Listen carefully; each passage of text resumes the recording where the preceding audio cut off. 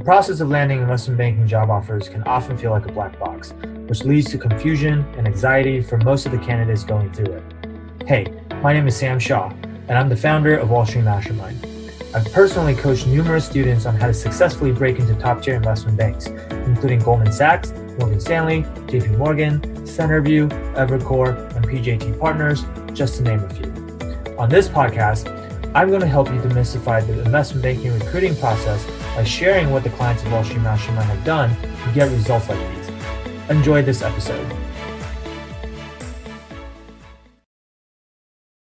One way to bring down the valuation is to assume a higher WACC, and that's like highly sensitive, right? So like, what was the WACC that you used for Asana, for example? Like right over 10%. Right over 10%? Yeah. And how did you get to 10%? Like just wait by like cost of equity times percentage of equity plus cost of debt times percentage of debt times 1 minus tax rate. Right. I mean, I know the formula for WACC, but like, okay, so like, what was the cost of debt for Asana, for example? Do they have I it?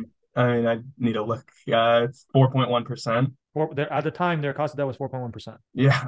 Okay. And then what was their cost of equity? What's the 11%. right? But how'd you get to 11%? Risk-free rate was at 3.8%. Market risk premium was at 6%, and beta was at 1.15. Beta was at 1.15. 1.15 seems really low for unprofitable software business, right? Wouldn't you agree? Yeah, I just took that straight from. Yeah, but at the same time, I feel like I don't know. I that part I actually like didn't update. I don't know what it is right now. I'm just saying, like, without knowing what the actual beta is like, I don't even need to look it up. If someone said, like, hey, I have a company here and the beta is about 1.15, like, what type of company do you think it is? I'm going to guess, like, consumer staples, like Pepsi or something. You know, I'm not going to guess, like, a high growth software company that's still hugely unprofitable. Usually, tech stocks have a much higher beta, right? Like, if the S&P 500 falls by 1%, a lot of times the NASDAQ is falling by 2 or 3%, right? That's why recently, when the stock market's like over the last 6 months, when the stock market's been dropping, the NASDAQ has dropped a lot faster. So I think that's where it's like, if you just, we might have identified the issues. Like, if you just increase the beta to something more reasonable, then your cost of equity is going to be higher. Your WACC is going to be higher. And then that will bring your valuation down by a lot, right? And like, if you do that, so like, if you still have your DCF model, I would go and play around with the WACC assumptions first and see what that brings your valuation down to. And like, even if you're, I just did it, and it brought the valuation to like I changed the beta to 2. Okay. And what did And that? it brought the enterprise value to 4.5, and the or using multiples, and then it brought the using perpetuity to 3, which is like pretty much right at what they're at right Yeah. now. Right. And what ended up being your cost of equity if you increase the beta to 2? It's like almost 20%, 16. 16%. So like, if you think about it, before when you say your cost of equity is 11%, that also doesn't make sense just intuitively, because if we're saying that, that's basically saying that like, for investors to give Asana money, for investors to invest in Asana's equity, they're only expecting an 11% return annually from Asana stock, which like, when you're investing in high tech growth stocks, you're expecting a lot more than 11%. The long-term historical average for the S&P 500 is 10%. Yeah, that makes sense. So if I'm only going to get 11%, I'm only outperforming the market by 1%, but I'm taking way more risk because I'm investing in this like unprofitable tech company. Right? So pretty much like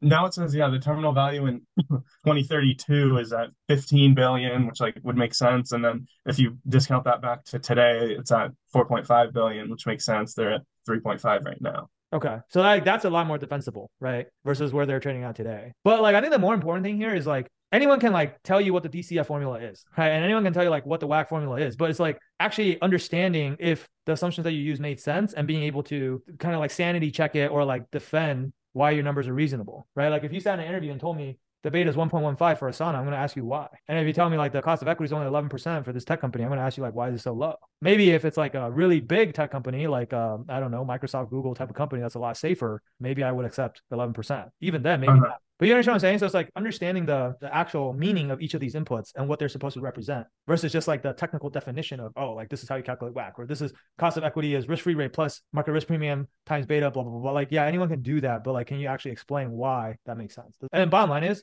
for the purpose of your interviews, like, to be honest, like, it's very unlikely that your interview is going to go and look up what Asana's beta is. So I think like, as long as I would just plug in assumptions to your model that make your answer more defensible. And that's probably like the best way to go as far as your interviewing goes. Like, nobody needs to know what assumptions you actually used when you were actually doing this, right? You can have a totally different set of assumptions for the sake of interviewing. And this is for everyone else that's watching this too. It's like, make sure you guys go and like sanitize your answers, or like for past deals and projects or case comps or anything that you've done, make sure you go and sanitize all the assumptions and numbers that you use and make sure that your answer is actually logical and makes sense. Thanks for listening to this episode. interested in discovering how you can get personalized one-on-one coaching from Wall Street Mastermind to help you beat out the massive amount of competition out there, head on over to www.wallstreetmastermind.com/apply.